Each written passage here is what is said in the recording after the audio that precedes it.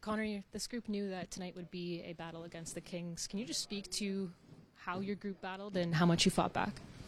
You know, every time we're in this building, it feels like the exact same game, you know, just rinse and repeat. I mean, it's the same game over and over again, and we know that, and it's a grind. They're a great team, and I thought we did a good job of just hanging in there. Obviously, we didn't like our first period, and just kind of talked about hanging in the game and sticking around, and I thought we did that all night. How key was that resilience coming into the second period, being able to respond in the way that you did, yes, with a couple goals, but also holding them throughout the entire rest of the game? Well, I thought our second period was really good. You know, obviously we got ourselves back in the shot clock game. Not that that really matters, but you know, majority of the play was in their end, and found a way to score a couple goals and gave our goalie a bit of a rest. He was, stellar in the first period, and made some huge saves throughout the night. And then I thought the third period was kind of back and forth, and could have gone either way. And happy to get a win here.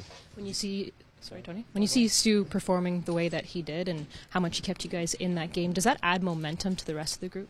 Well, he certainly gives us confidence. When we see him playing his game like that, he kind of gave us time to get ourselves into the game. We had a real slow start, and when he's playing like that, we just know we can build a game, and thought we did that tonight. Did you guys make any changes systematically or effort-wise in terms of after being outshot 16-2 that ultimately turned the table here? I thought it was all effort-based, like you said. Obviously they play a unique style of game, when you're not prepared to play that way, it can make for a long night, and obviously we saw that in the first 20, and then I thought we did a good job of not being denied and upping our work ethic and keeping it a little bit simpler, and playing more into the game that they want to play, and we're comfortable playing that game too. We've showed that time and time again.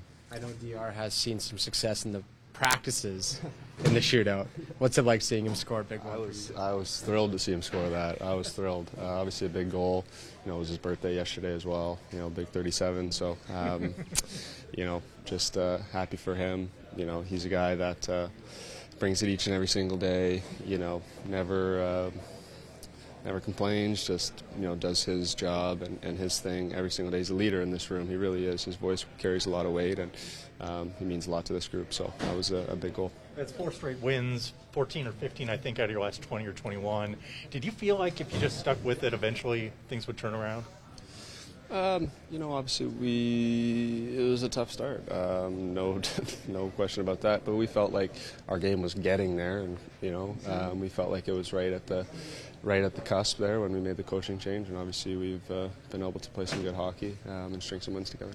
You mentioned when you walk up, game number 600, also assist 581. I know you're not real hung up on statistics. Most guys aren't, but in their first 600 games, only Mario, Wayne, and Bobby Orr have more. Thoughts on being once again mentioned in that elite company? Yeah, anytime you're mentioned with those guys, it's you're doing something right.